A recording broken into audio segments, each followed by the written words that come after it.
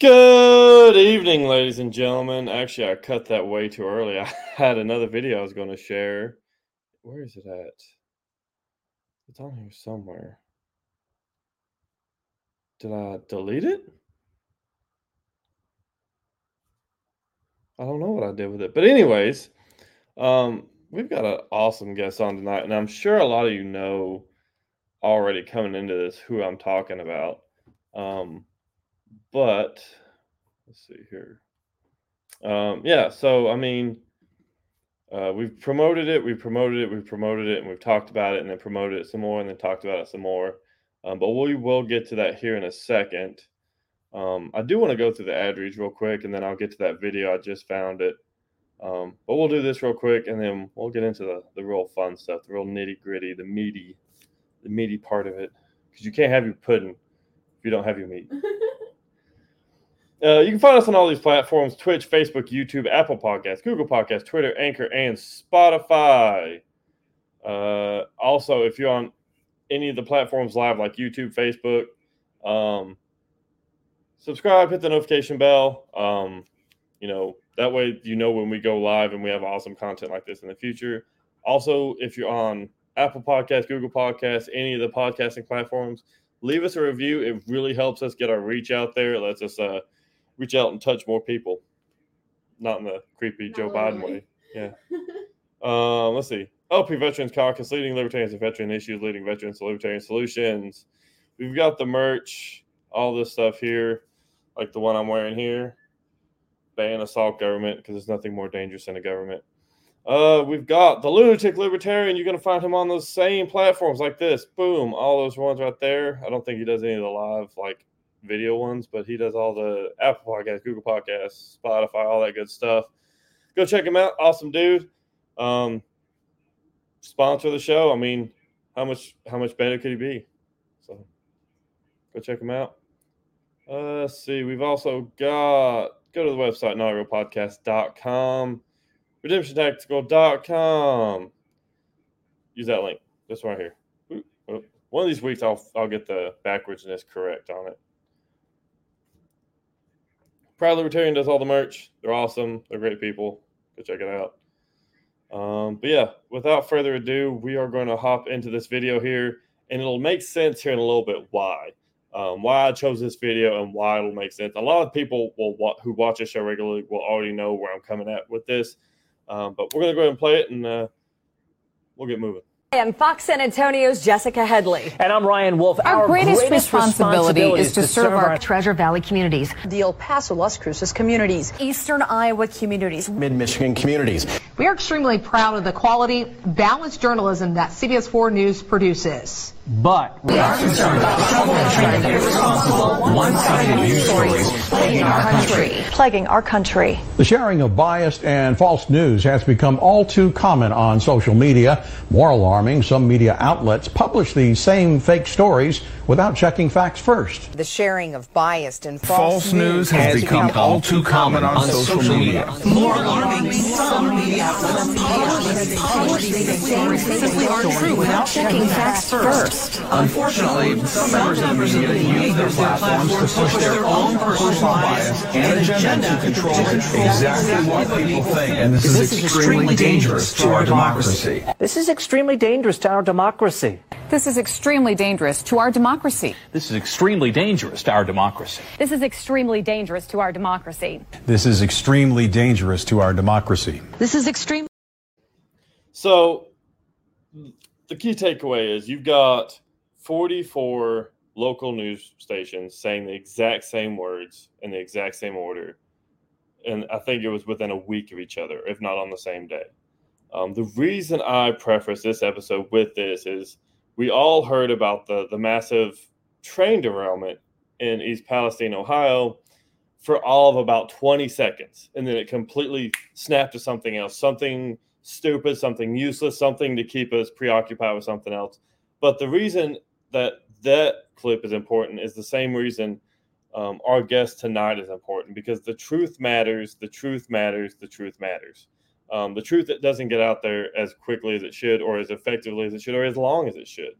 And so it does, people like my guest tonight, Scott Smith, willing to come on these shows, willing to talk to people is why it is so critical that these shows exist, because I'm able to let him just have the spotlight and talk to people unscripted, unmediated, unregulated.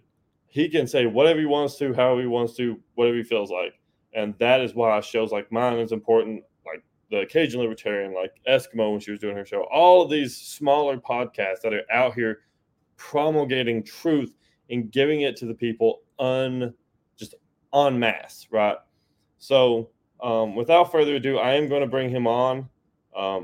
He is, Christopher Davis says, Operation Mockingbird. We're not going to get into that tonight, but that is a good example. Scott,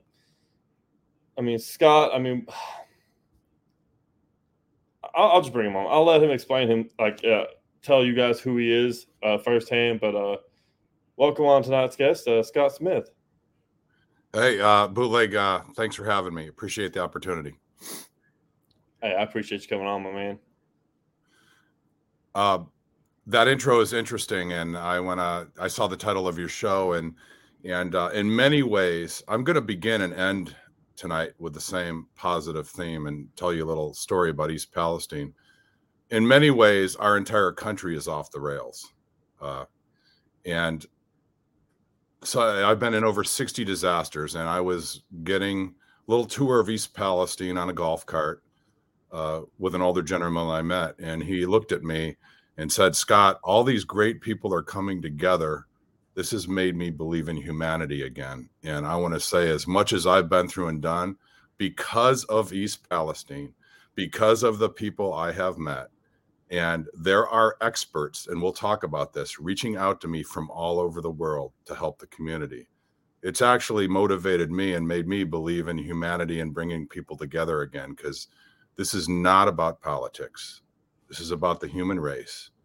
And we talk about climate change and all those issues that are real, but we want to talk about sustainability. If your community is not sustainable and your health's not sustainable, I don't think anything else really matters. So I just wanted to kind of start with that. We're going to talk about some difficult issues, but I see a great hope, and there's podcasts like yours to get the truth out. So I really appreciate the opportunity to talk for a full hour, to take questions and get into some serious background and some of our latest testing results. Yeah, man, I really appreciate you coming on. I know myself and Susie were really excited about this episode. For those who don't know, Scott's been on channels like Tucker Carlson.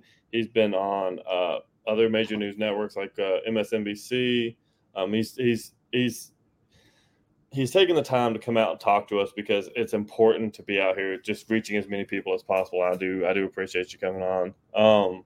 So Scott, you started your journey into all of this, 17 years ago, and I sent you a 1-minute video 17 years ago. My business, 100 employees, wiped out in oil contaminated floodwaters. The insurance company declared my manufacturing facility in a basement. I liquidated my entire life to rebuild the company, employ the jobs. So I have walked the streets to help them, employees not knowing how they're going to get baby formula to feed. And we came together and went through a lot. And in this disaster is where I realized that everything we know about water testing and remediation is seriously flawed. And we'll get into that tonight. And you sent that 1 minute. I don't know if you want to play that 1 minute overview. So, because and why I do what I do is if I can help a few people or a community not have to go through the horror and the stress that I went through, I'm glad to help. Yeah, and a lot of people don't realize, Scott said it was his business, that was targeted, but people don't think about it like this. It wasn't just Scott that was, stood to lose something. It's all the people that work for him, all the people that were, customers of his company. But I'll get into the video here. I'll let y'all watch that, and we'll talk a little bit afterwards.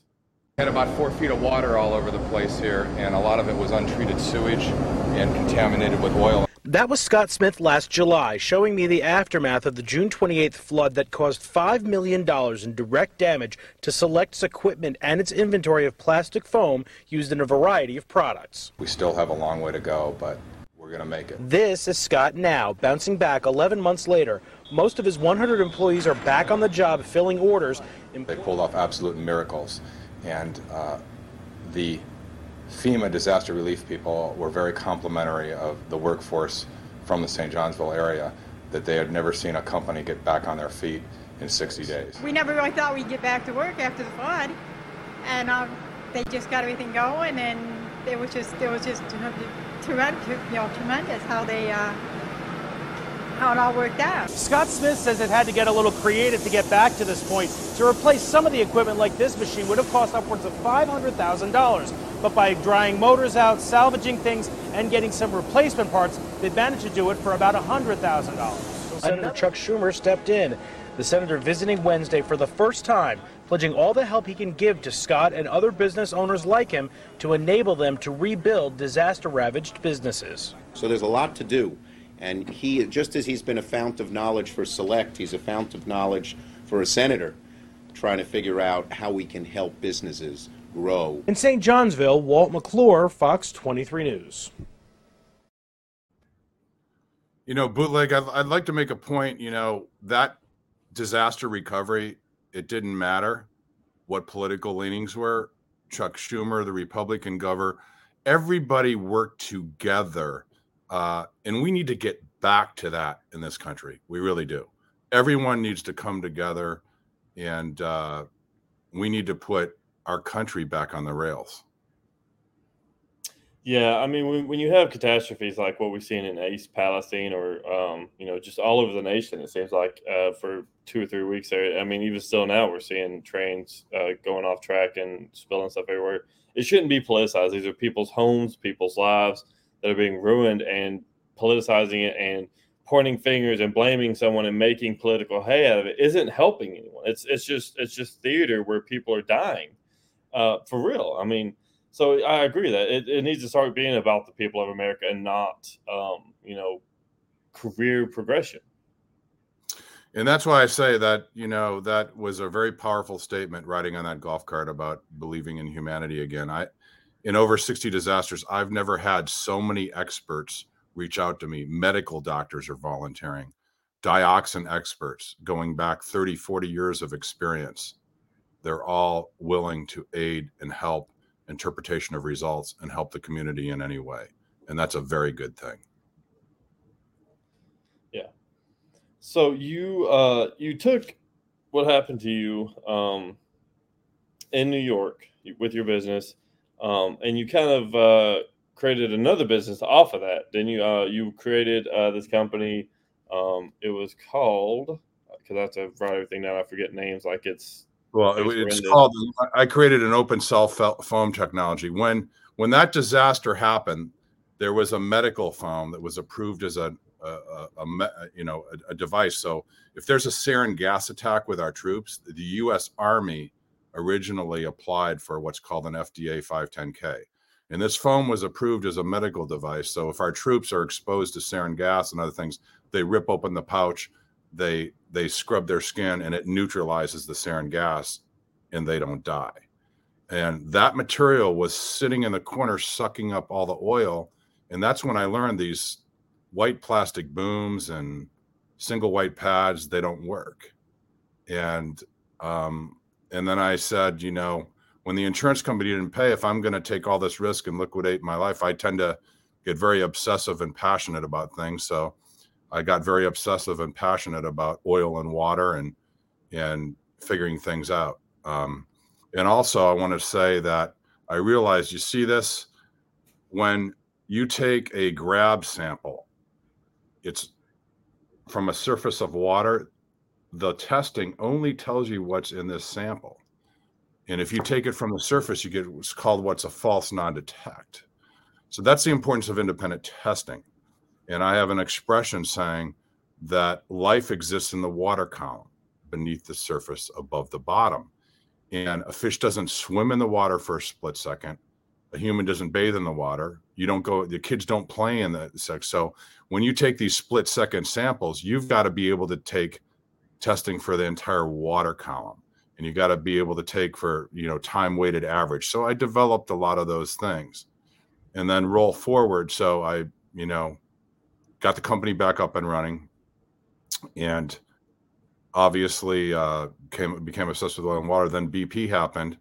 And then I took this technology that I discovered in my own disaster into the Gulf, and BP was able to utilize it. It was the subject of a USA Today cover story with BP. BP validated the technology, and they didn't have to burn hundreds of miles of marshland because they were able to remove the oil and water. So meanwhile, I started to go to all these disasters and try to help communities is my passion, and develop things. And roll forward to 2022, I sold a couple of my patents to a company called Eco Integrated Technologies, and I became Chief Sustainability Officer.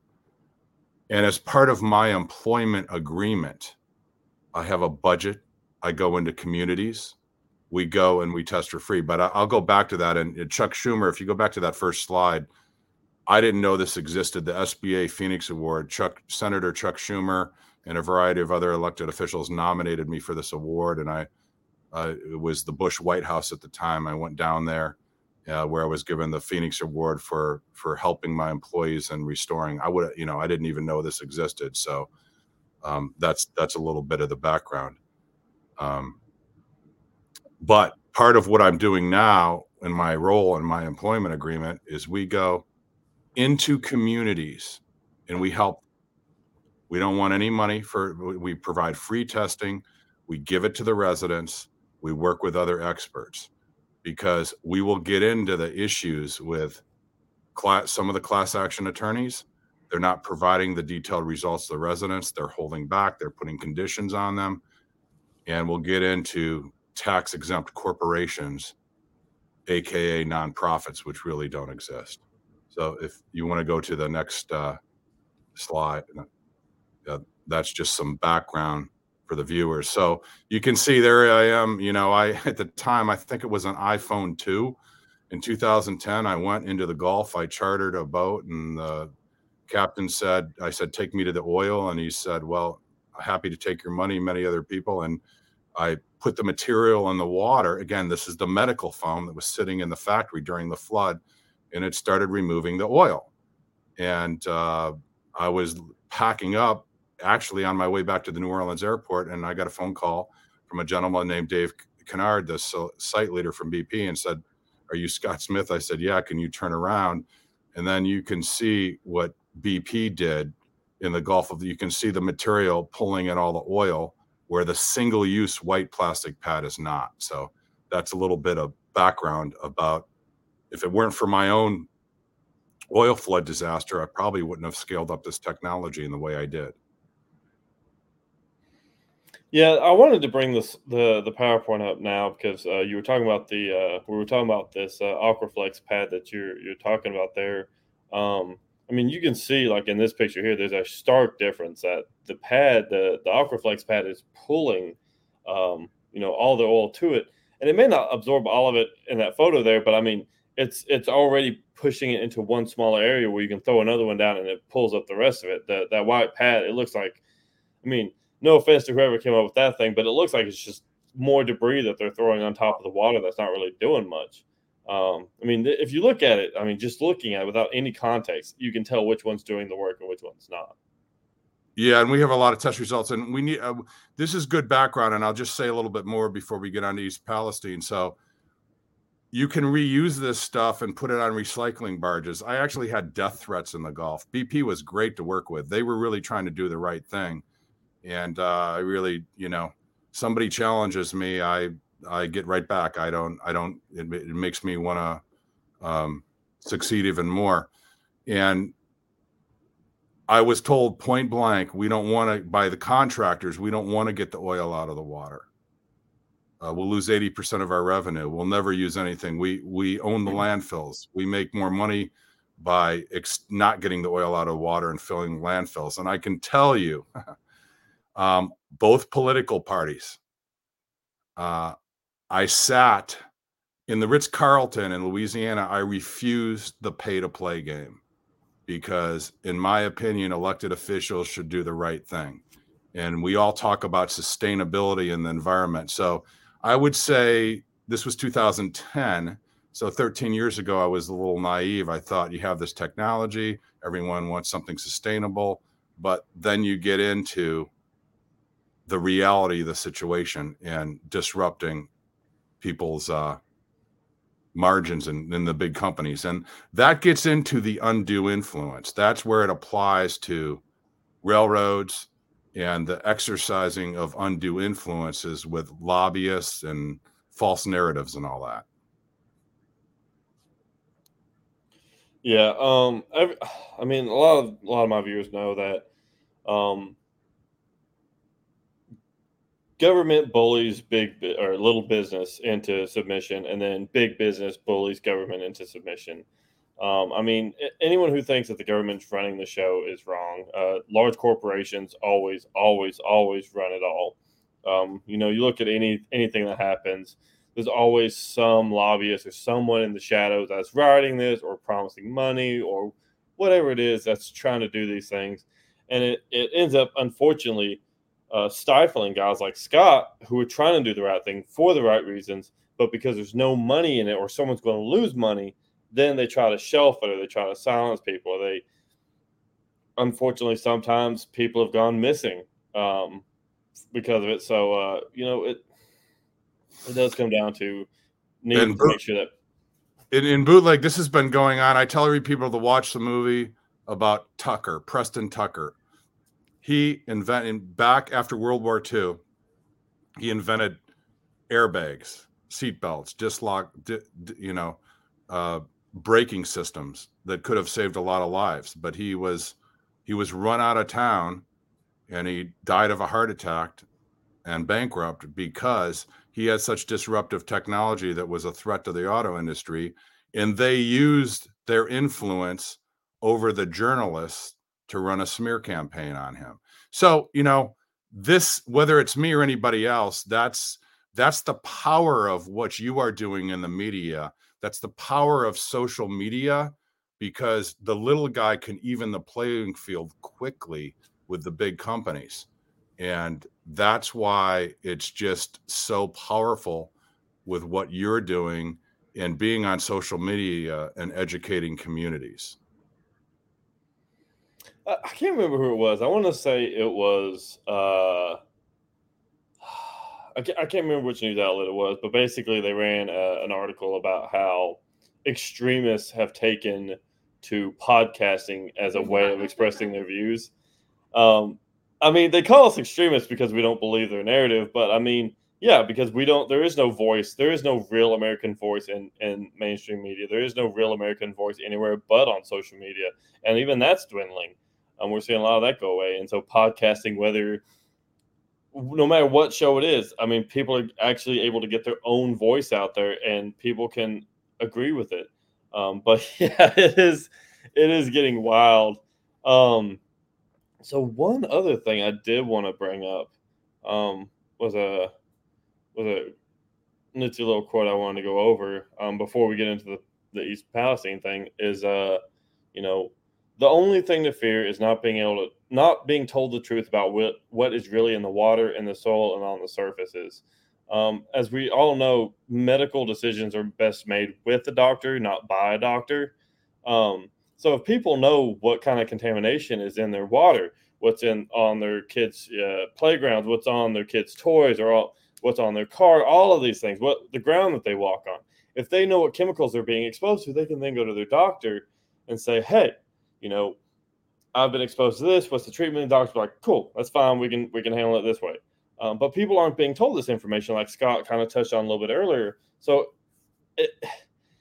if they're not doing good testing, or if they're just hiding information outright, this is basically, in essence, I don't want to say murder, but I mean, they're getting people killed by the omission of truth. They're omitting key facts that would keep people safe, and they're doing it either because they're trying to protect the big business that caused the spill, or B, they just don't care enough about people. Let's see. Yeah, and I want to, as we talk about East Palestine, I want to talk about in 2022, I became Chief Sustainability of Eco Integrated Technologies, and I really have to credit the CEO of that company, Just Ray Booth, the CFO, Walter Carlson, and the board of directors led by Mark Tim and others, that this is a whole new model for a good corporate citizen. You know, you should go into communities, and if you do the right thing, it's not only to help people, it's not only good for business, it's good for your soul. And it's, you know, and we're trying to set new standards. So I'm really fortunate to be part of a company and investors that get the long-term view in this world.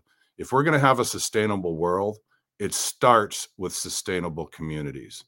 And that's why I have a passion, and this is part of what I do to help communities like East Palestine, because we have to step in and get all the experts. If you don't have sustainable health, like I said, nothing else matters. So you were talking about a little bit earlier, and I wanted to ask you a little bit more. So you talked about, you know, getting a surface sample isn't good enough. Do you know what the EPA, like when the EPA goes in to do testing on water, what is their procedure? Like, how do they do their testing? Because you mentioned that you'll take multiple samples from like deeper in the water versus just as top. That is a great question. And I also want to say, I know Norfolk Southern has hired a community listener. We don't know who he or she is at this point, but I want to say hi to the community listener. I'm sure they're listening to this. And I want to say hi to the EPA. And I want to reinforce that my public offers remain open.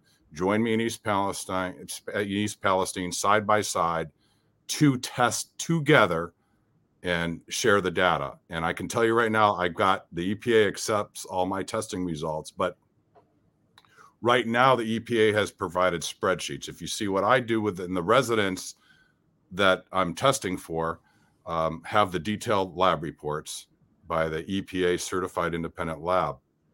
But we don't know the exact locations. We don't know the methods. We don't have the detailed testing reports yet with the EPA. Now, they may be out there. I just haven't seen them, but to my knowledge, they're not there. And you ask a great question. And there's a difference between truth and the facts. Again, the fact is, if I take this and I go into Sulphur Run or Leslie Run in the creeks, and I look for the clear part on the top and I take this, I'm of course going to get, oh, there's no contaminants in here. That's what I call a false non-detect. So what we do is we take the sediment on the bottom, we take the creek bank, and we take samples from the whole water column, top, middle, and bottom. And that's how, because there's one thing that I learned in my own disaster. We have all these water standards in the country. And the problem is our water standards assume that water and contamination is a closed loop or constantly in equilibrium. So, and I know Susie Q, who reached out to me, is a chemist, and we've talked about this. And that's a flawed assumption because water and contamination aren't in equilibrium. You cannot draw definitive conclusions that water and soil and air, none of it is. You can't draw definitive conclusions from a few samples. Yeah, science basically, and I did take some science classes in college. Science is basically reaffirming a thesis multiple times, and you're actually looking for a way to disprove your own theory in a lot of ways. And it doesn't seem like a lot of the testing that's come out versus some of the stuff that I've seen otherwise is showing that they're trying to disprove their own theory, which is obviously they're trying to cover for Norfolk Southern as much as they can. Now, so one question I do, this is a personal question for me because I'm really interested in this. So I did work at a chemical plant for a few years, and occasionally, and there's quite a few chemical plants around where I live at, and occasionally you can see, I guess they call it a sheen on the water. So like you'll see like this almost discoloration in the water, like almost like when you get oil in water or something, like it has like that rainbow look to it. So in these sections of East Palestine where you were testing, is that something you could see, or is it something like it was just so diluted by then you really couldn't see it? Well, we saw the sheen when we were in the creek, and I want to say that's why we test, because there can be what we call biological sheen that is relatively harmless. But I can tell you that the sheen in East Palestine, from what I tested, was definitely oil and related chemicals. Okay. So that's one thing because I know you did mention like a clear part of the water. I just didn't know if it was like just muddy looking water or if it had that sheen to it or what it was. Let's see here. Did you want to go into some of the other content you sent me? I do have this one where you were testing at a children's playground. Yeah, and what here's, to my knowledge, there may be other independent people doing, you want to test as humans encounter it. So children's playground and surfaces, and you had the plume with all the fallout, depositing on surface and in soil. So we just got the first results from a homeowner that has a children's playground from the surfaces. And if you want to show that, then I can talk about it a little bit more. Okay, yeah, we'll roll this clip.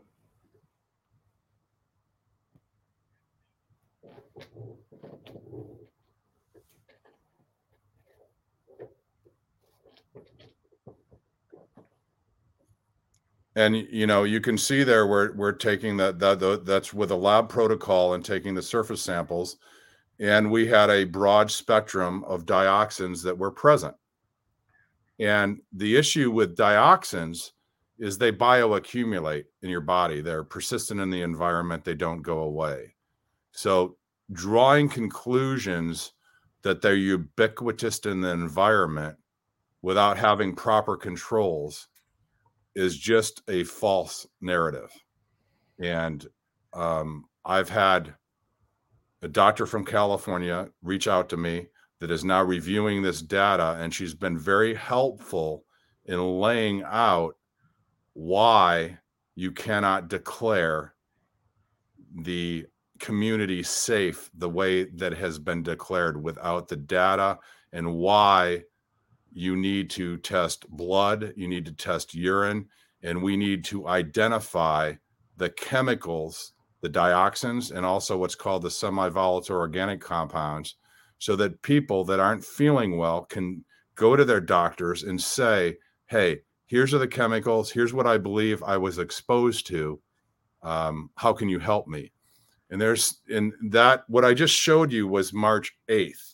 And what you will see is March 9th, you will see me taking soil samples from someone's yard near the school, and you can hear children playing in the background. And to my knowledge, the EPA and the railroad or the contractors are not taking any kind of samples like this or any in these areas. And they're unfortunately trying to dismiss this. The thing is that the people I talk to in the EPA are all good people, and the workers and the scientists. The problem is the public relations people and the lobbyists. If they would just get out of the way and let the scientists at the EPA and the other agencies speak the truth, they'd be amazed at how much trust they build in the community and how much money the railroad would save. Yeah, I mean, and if you watch the video and you pay attention, I mean, it's not like he's taking a small strip sample. I mean, he looks like he's cleaning the top of that toy, whatever that was, like a little locomotive looking thing. He was basically taking a massive surface sample. So sitting there saying that, it's a faulty test or there's not enough, of a sample on that would be asinine, because, I mean, it's a huge surface. Obviously, kids, I've got two. Susie's got two. First thing they love doing is touching something, putting their hands in the mouth. That's what they do. And if there's chemicals on it, touch it, mouth, now they've ingested it. Now it's even worse. By the way, that's a proper protocol from the lab and the proper surface sample. And that's accepted. The EPA accepts my results as valid. And the big battle is going to be over the interpretation. And that's why I'm surrounded by a great team of experts. I've got experts that have 30 to 40 years of experience and medical experts. But I have an expression too. You can't find what you don't look for. It's that simple. If you're not going to look for what's on the surfaces or what's in the soil, you're never going to find it. And that's part of what I call there's facts and then there's truth. I'm after the truth. The fact is, whether it's the EPA or any of the state agencies, you can take a soil sample going to a landfill and claim it's okay. But you cannot make, the truth is that has nothing to do with human exposure and surfaces and furnace filters. And I'll let you get to the furnace filters too, because if you want to know what people have been breathing in, other than cutting someone's chest open and taking a biopsy of their lung, the next best thing is the furnace filter. What is in that furnace filter? And we got our first results of the furnace filter in the last 24 hours, and we're seeing again a spectrum of dioxins. Let's see here. I've got the furnace filter one. So the software I use takes only one kind of video format, and for some reason this one didn't get converted, but I've got it right here. I can pull it up. Okay, and then we will go back here. Then we'll share it. There we go. I apologize to anybody on the audio version. You might not be able to see any of this. You can always go back and watch this episode later on YouTube or whatever if you want to see what's going on. But I'll go ahead and play this video real quick. Putting the gloves on, safety first. Well, that's also to make sure that the sample is kept clean. And this is a special hexane-infused wipe from the laboratory I use, Eurofins. And we're swabbing the surface. And a lot of these, see, this whole thing about concentrations, this was March 9th when I took this. So I compare this to like there's a murder in your house and there's a little splatter of blood on the wall and you're able to identify the murder victim. Same thing with chemicals.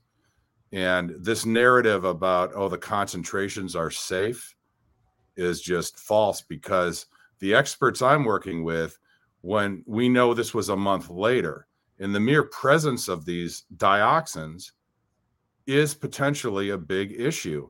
So then we have to look at, okay, if it's present in the furnace filter and it's not present in areas outside of East Palestine that weren't subject to the fallout from the plume, then we can have the experts calculate what the exposures were back near the derailment, the time of the derailment. And the whole issue, Bootleg, is if you're the responsible party and the PR people running the show, let there be no doubt about it. The problem in all these 60 disasters is the PR firms are paid millions and millions of dollars. You can call them public information officer, whatever they want to call themselves, community listeners, all that stuff. They know that if they keep this going long enough and delay things, that it will hopefully just go away. And that playbook may have worked before, but there's something completely different about East Palestine. I think the world is getting educated. I think it's social media, it's podcasts like yours. And I will say, even to credit to the mainstream media too, with the so-called mainstream media, they are actively engaged. They want to learn about this stuff because they just didn't have a clue about how water testing is flawed and how some of this stuff is flawed. Yeah, I think a lot of the people, and I think you did touch on it earlier, is that a lot of people at the lower levels especially really care about what's going on, whether it's at the EPA or whether it's at news organizations or whatever it is.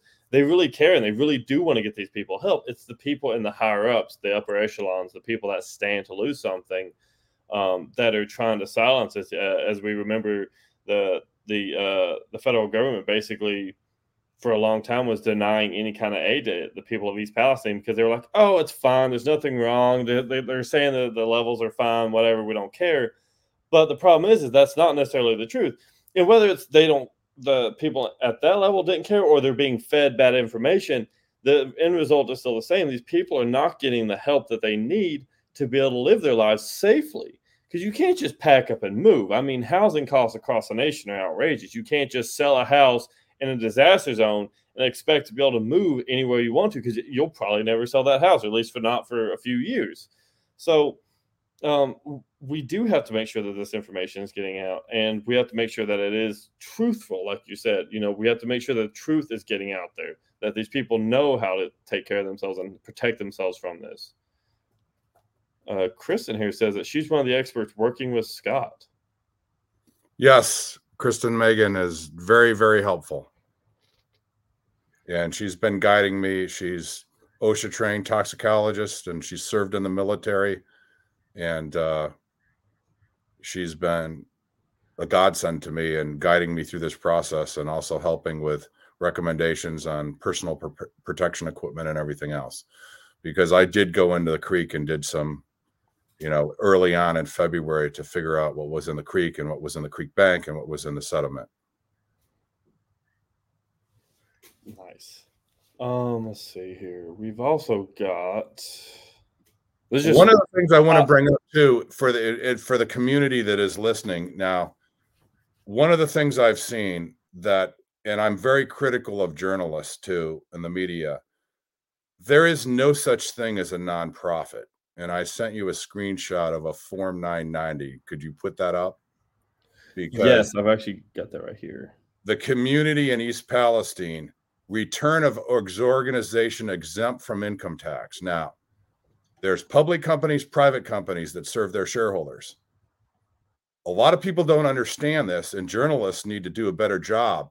They should never use the word nonprofit. They should use tax exempt organization, and they should go to the Form 990. So if you live in East Palestine and you see these under the guise of a nonprofit, you can pull up the Form 990. Why?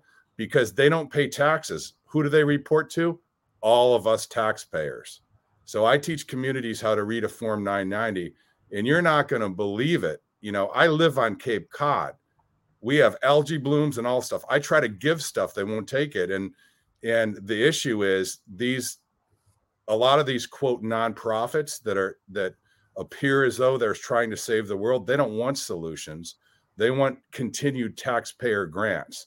And what they do now, there are great nonprofit. I'm not talking about all tax exempt organizations, but you will see them show up in these disasters and then use the affected community and these residents to raise money. And what you can get on the Form 990, you can see the executives paying themselves not 100,000, not 200, not 200,000-300,000 a year. So then they use the like East Palestine, they use the communities to raise money, and the residents don't see that. So I encourage everybody, when you see a quote nonprofit showing up in the community, immediately ask them for their tax Form 990. And you want to look at where all the money's going. Wow, it sounds like they're using the mega church model. Like they're not paying the taxes, but they're paying themselves fairly well. The thing is they don't pay income tax, but they're in business. They are making money. And one of the problems in the mainstream media is they end up promoting these as if, and the public then thinks that everyone's a volunteer. And I don't begrudge anybody from making a living and doing, but they need to have truthful disclosure that they're an organization exempt from taxes, and they report to the taxpayers, and here's what we're doing. So, this is about the public getting educated and holding these organizations accountable. A lot of them, there's a lot of great tax exempt organizations, quote, nonprofits out there that are doing great work for communities, but there are some big ones that squeeze out the genuine ones. Yeah. So I do have a question from the audience, if you don't mind answering it. I don't know that you'll have the answer for this either. This question is way above my pay grade, I'll be honest. But if you don't mind answering it, I'll put it up here. Scott. Okay, go ahead. Okay. Christopher Davis says, is there any of the tests coming up positive for phosgene? Some have stated vinyl chloride burning creates phosgene. Well, on the phosgene, we have not tested for the phosgene because you've got to have special air testing. We did not do air testing. So, but if phosgene was there, this is where I have the team of experts like Kristen Megan and others. As phosgene gets consumed and combines with other chemicals, some of these other byproducts I understand are indicators for phosgene. Great question. And I'm going to try to get more technical answers as a follow-up. Okay. So I'll be honest, chemistry is not my thing. Luckily, I'm dating a gorgeous chemist myself, so she's able to break down a lot of this stuff for me. So a lot of the results that you have had, did you want to break down some of the testing results that you've seen, some of what's going on, like science-wise? Yeah, and I don't know if you want to show some screenshots that I sent you of the test reports of the summary. That's in the PowerPoint, wasn't it? No, it's not. It's on. I think it's number 6 or number 7.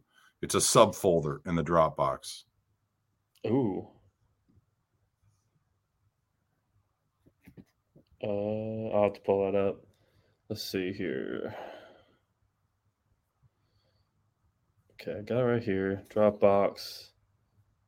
I don't remember seeing a subfolder, but I'm also kind of an idiot too. So let's see. That's okay. I can. Yep. I got it right here. Oh, wow. Yeah, you got it. So, I numbered them in order so you could go through them and see. You number 1 through 7, and you can put them briefly up on the screen, and I can talk about them if that's okay. Yeah, I've got number 1 right here. And it might be hard for people to read, but this is how I release results to residents. And you can see what I say first and foremost, no matter what the testing results there is no need for anyone to panic, because once we know what is really in the water, soil, and on surfaces, including furnace filters, people that may be suffering health effects have the information necessary for their doctor to treat them, and the contamination can be remediated properly, efficiently, and rapidly. The only thing to fear is not being told the truth about what is really in the water, in the soil, and on surfaces. So again, this is about a screening, and you don't want to get sidetracked in the concentration game that it's safe, because a lot of this testing is 3 weeks to a month out. It's about the presence of these chemicals. You can go to the next one.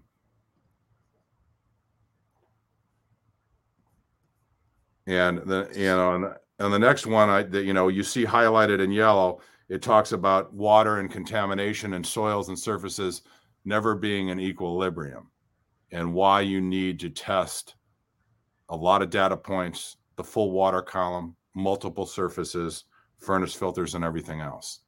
And you can go to the next one. And you can see here the dioxins on the children's playground surfaces. These are listed of what the dioxins are present in. Now, experts tell me, and again, we have a lot more data to review. The big argument is going to be the railroad and potentially federal agencies and state agencies are going to say this is ubiquitous in the environment. That's why we're taking control samples. The expert team around me is saying, the fingerprint or this spectrum of dioxins should not be there. And as we get more data, we will continue to get to the truth. You can go to the next one. So real quick, before we start talking about the next one, for people who aren't really privy to what a lot of this stuff is, what are dioxins and why do they matter? Yeah, dioxins, the best way to explain it is, let me put it into I call dioxins the fentanyl of chemicals, and here's why. It wouldn't take much powder on a surface of fentanyl to kill you or me. And there have been incidents where, police officers and people that have done raids have accidentally touched it, and it goes, dermal absorption to their skin.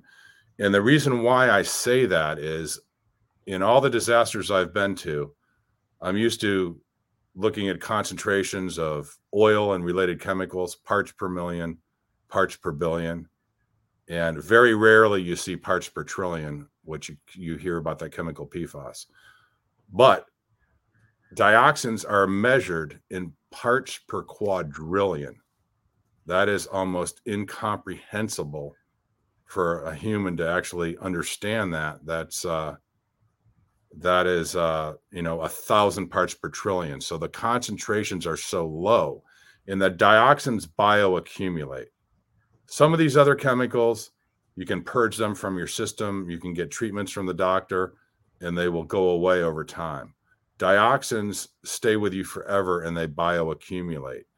That's why the medical doctor that reached out to me, it's very important about what was in people's baseline in their bodies and what they were potentially exposed to as a result of this derailment and the burn. Hopefully that helps put things into proper context. Yeah. So, I mean, I guess I can do some research on this myself. So these dioxins, what would be like side effects of them? Are they carcinogens, or are they do they cause heart failure? Yeah, what kind of things can people expect from them? There's a whole spectrum of whether it's the dioxins or some of these other chemicals, burning when you breathe in, nasal congestion, mental fogginess, rashes, breakouts, fatigue. And, the experts I talk to, that small children, women that are pregnant, women that are breastfeeding, the experts are very concerned about those individuals. And genetic mutations is a whole host of issues that goes on and on and on with these chemicals. Okay. Yeah. I mean, it's crazy because, I mean, like you said, this isn't stuff that they're, it's not like a house fire where they'll have smoke inhalation and they'll get outside and get some fresh air and they'll feel better after a few days or a few weeks.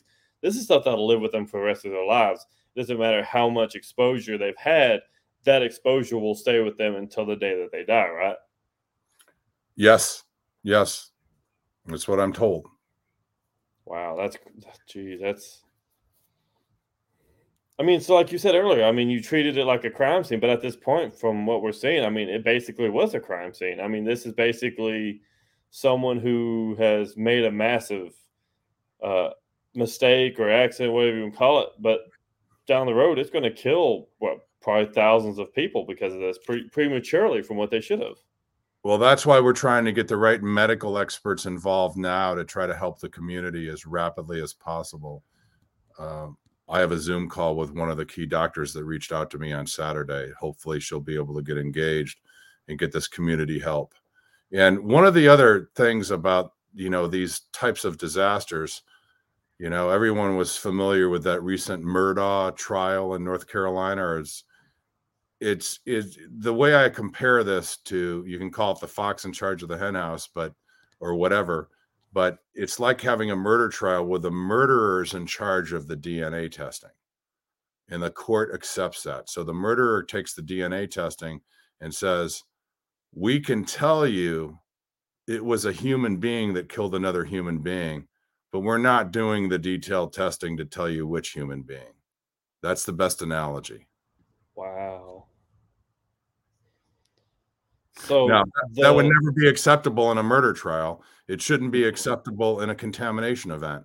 The responsible party should not be in charge in calling the shots on the testing. Yeah. I mean, I hate to get into this kind of stuff here, but I mean, it's a lot like when people hear that an officer who has done something wrong is being investigated by other cops. People get a little skittish about it because they're like, look, that's cops investigating people they work next to. I don't know that I trust these results. But I mean, that's essentially what it is. I mean, it's people who are going golfing with their buddies on the weekend who are the same buddies who caused this. It's just, geez, it's just, God. The further down the rabbit hole you get, the worse it gets.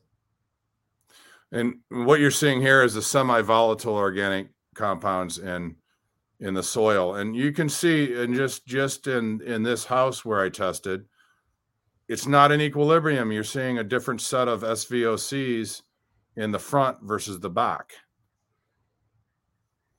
And so these are results just from that furnace filter.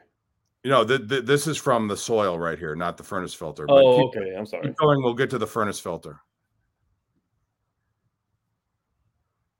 Oh, okay. Yeah, I see it now. It says soil front are as follows. Okay. Yeah, and then there's the dioxins. And if you would go to the next one, please. See, here you can see the back soil on the same property, isopropyl benzene, trichlorophenol. In that back part, there's a video that I think the audience would want to see. You can hear children playing in the background as I took these soil samples. And to my knowledge, this resident has reached out over and over again to the EPA and been crying out for testing, but no one has tested other than me. And that's just not right. And I have gone on record invited the agencies to test side by side with me. And that invitation remains open. I mean, they can't say that they don't have the funding for it. I mean, the EPA has billions and billions of dollars at their disposal to do these testings, and Scott's out here doing it for free. I mean, it's. But that video you're talking about, the soil testing video, we'll get into that here now. Oh, that is an image. That is not the video. Yeah, there's. Now we're taking the backyard.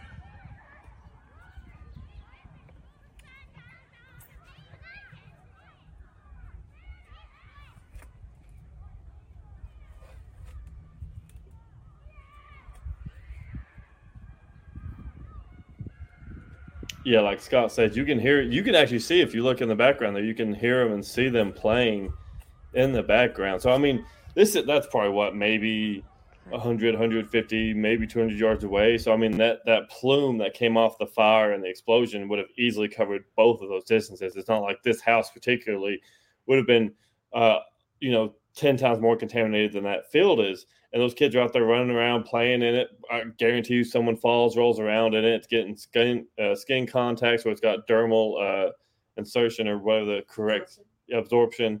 And I mean, it's just, those results are not, I mean, they look a lot like that other one that you were saying. I mean, it's a long laundry list of just chemicals that are just there that I can look at it and not be a scientist and say that probably 90% of those should not be there and they're really harmful.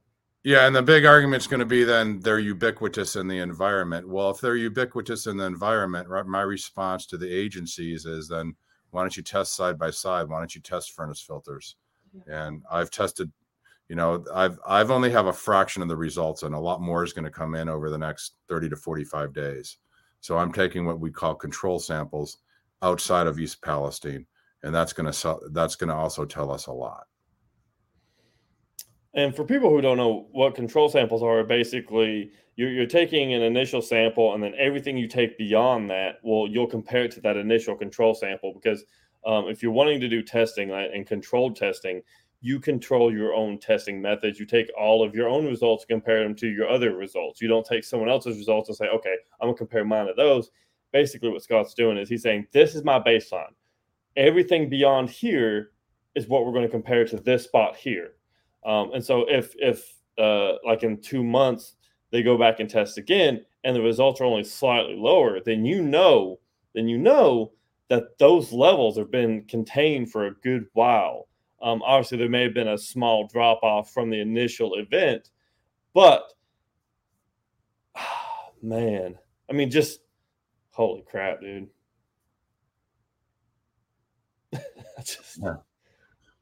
Well, you can't find what you don't look for. If you don't want to know what people are breathing in, don't look in the furnace filters. If you want to know what children are touching in the playground, then they don't test the surfaces. If you don't want to know what children are playing in the soil in your backyard, what you're growing in your garden, then you don't test the soil. It's really that simple. Jeez. I mean, it is. The more I've looked into what you've sent me and Susie, you dig into it, and obviously I don't understand a lot of the science, and she's had to kind of like bootleg talk down to me. She's woman-splained it to me. But That's funny. She Susie-splained me. Yeah, it's one of those things, like, it's just, the more you look at it, the worse it gets. And you hear people talk about it like it's, 10, 20 years ago, like it was, the Y2K, like it's, oh, nobody cares about that anymore. You should, because this is still an ongoing thing. This is like, this is a month later, and the level that the test results that are coming back are still really, really high, and nobody cares anymore. And it's astronomical. It's just, it blows my mind, because now, instead of covering this, there was 7 hours of footage of Donald Trump flying from Florida to New York for whatever stupid reason, when they could be covering you and the EPA testing furnace filters, but the EPA won't show up, and neither will a lot of these agencies. They don't. I can't say why they're not there. All I know is that they're not there, and that Scott Smith is the one out there doing the real work. I can tell you why they're not there. Again, just whether it's the FBI or the EPA, 95, 97% of the people doing the work, and I know them from all the regions, are great people. They will call me behind the scenes and say, I agree with you. If they were allowed just to speak the truth, it's the PR people, the narratives, the undue influence from the lobbyists and the PR firms. That is the issue. God bless it, man. It is wild. There's a map that you sent over as well. It's a disaster map. And yeah, those are really telling well, starting with my own disaster. Those are over 60 disasters listed where I've been, and that's why I can tell you I am, despite, like I talk about our country being a little bit off the rails, I've never been more optimistic. There is a turning point with East Palestine, even with the mainstream media, and they want to get educated. They're starting to look and understand the truth, which is very good. It's long overdue, but I have data out there from all these different disasters, from going to all of them. And,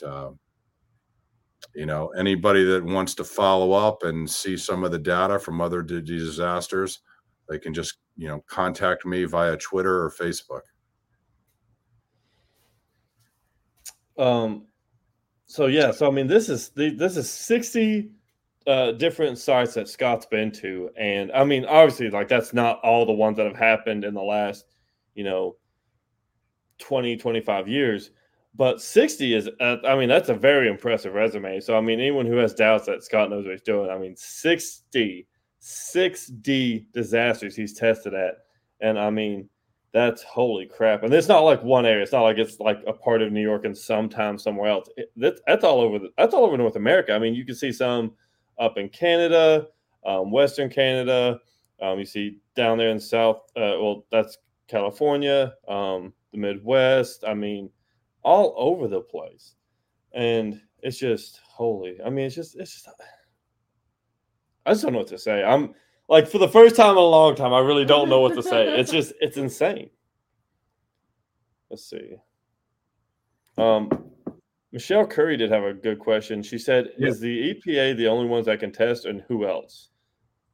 Well, anybody can test, and if you use the right EPA certified independent lab, you can test. There are other, obviously, some attorneys testing, universities are testing, Purdue's doing some good work. So, to answer your question, anybody can test. And I do have a dialogue with the EPA and sharing data, and it's, as my results come in, especially from the controls, it's going to get very interesting with the EPA, to say the least. Typically, from my end of things, typically when you hear water contamination or whatever, usually the first results that they'll give is like, oh, the EPA said this, because people recognize the name EPA or the acronym EPA. So I think that's why most people recognize their results more than anybody else, whether it's the correct testing method or not. We don't know. Like you said, they haven't released their process of testing, the way that they've been testing. All that we know is what the results have been so far. That's right. But we will be able to reconcile all of that over the next couple months. Man, that's just it's a lot. I mean, I've it's been a hard time trying to figure out what we wanted to include in this episode because there's just so much that Scott gave us as far as like data and numbers and just graphics. There's just so much that he's provided. There's so much that's going on that people aren't talking about.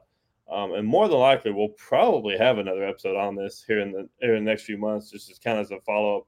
And I'd actually love to get Kristen on as well, so she could probably talk about it as well too from another perspective. I would encourage you to have Kristen Megan on, especially as more of my testing results come out. She can speak to the specific OSHA requirements, the toxicology, and her experience. That would be very, very good for your audience to help educate. I highly recommend that. Yeah, we'll definitely have to do that. We'll stay in contact, obviously. We'll, as things progress, and we'll follow you on Twitter. If you want to follow Scott or you want to reach out to him, the best way to do it, as he said earlier, is Twitter at Water Warrior 1. Scott, is there anything else, anywhere else people can reach you at? Anything? I'm on Facebook. The Twitter's probably the best way. Direct message me. You can find me on Facebook. That's probably the best way to reach me. Okay. So yeah, I mean, he's very active on Facebook and Twitter. So at Water Warrior 1, find him on Facebook.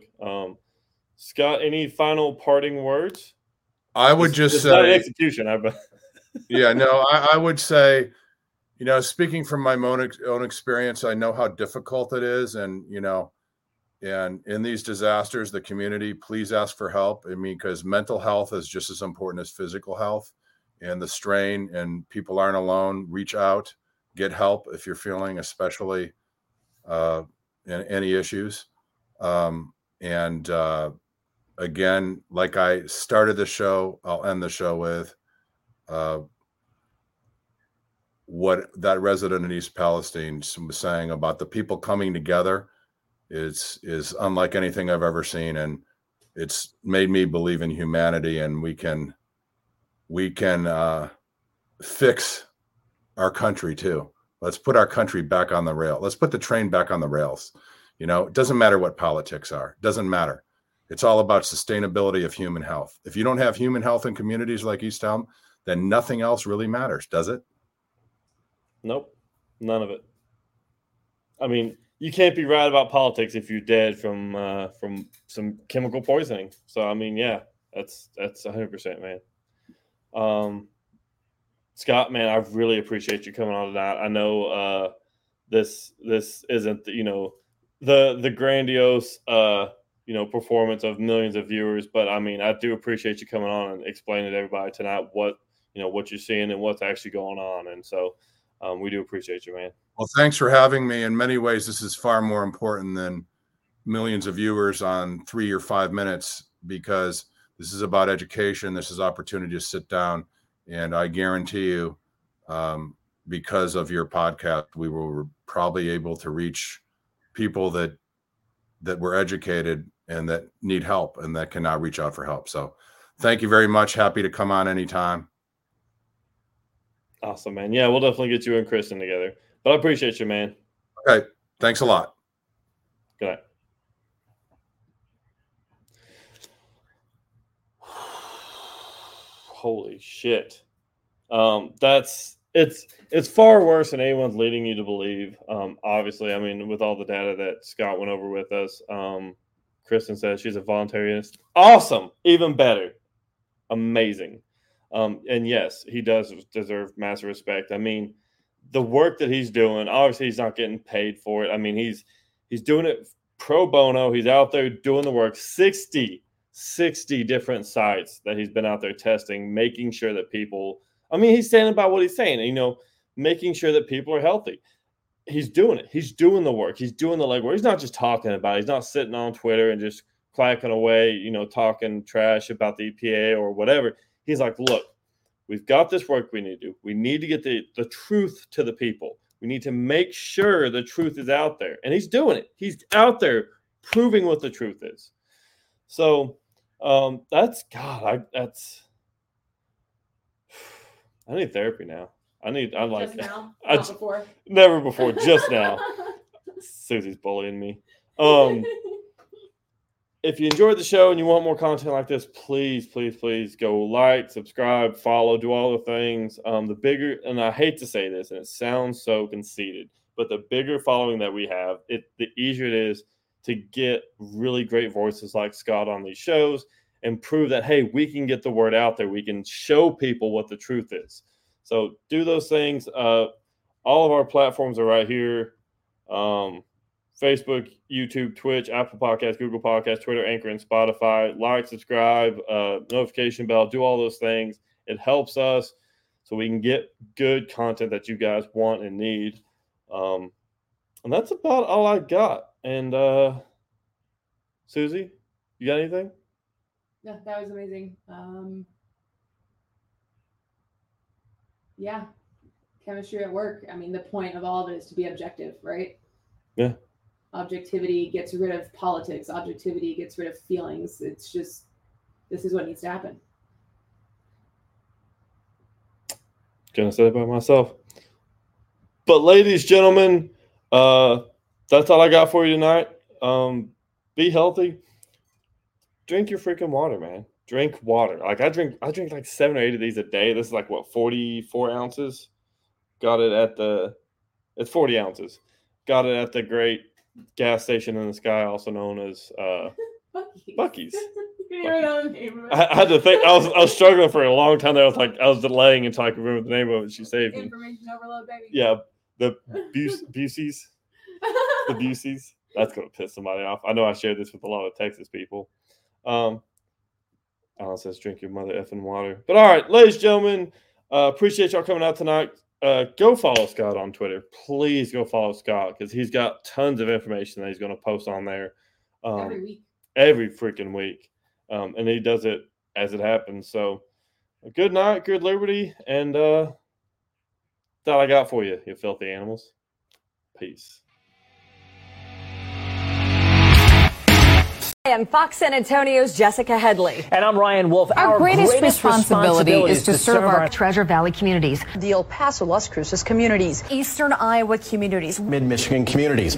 We are extremely proud of the quality, balanced journalism that CBS 4 News produces. But we are concerned about the trouble and trying to get responsible, one-sided news stories plaguing our country. The sharing of biased and false news has become all too common on social media. More alarming, some media outlets publish these same fake stories without checking facts first. The sharing of biased and false news has become all too common on social media. More alarming, some media outlets publish these stories simply aren't true without checking facts first. Unfortunately, some members of the media use their platforms to push their own personal bias and agenda to control exactly what people think. And this is extremely dangerous to our democracy. This is extremely dangerous to our democracy.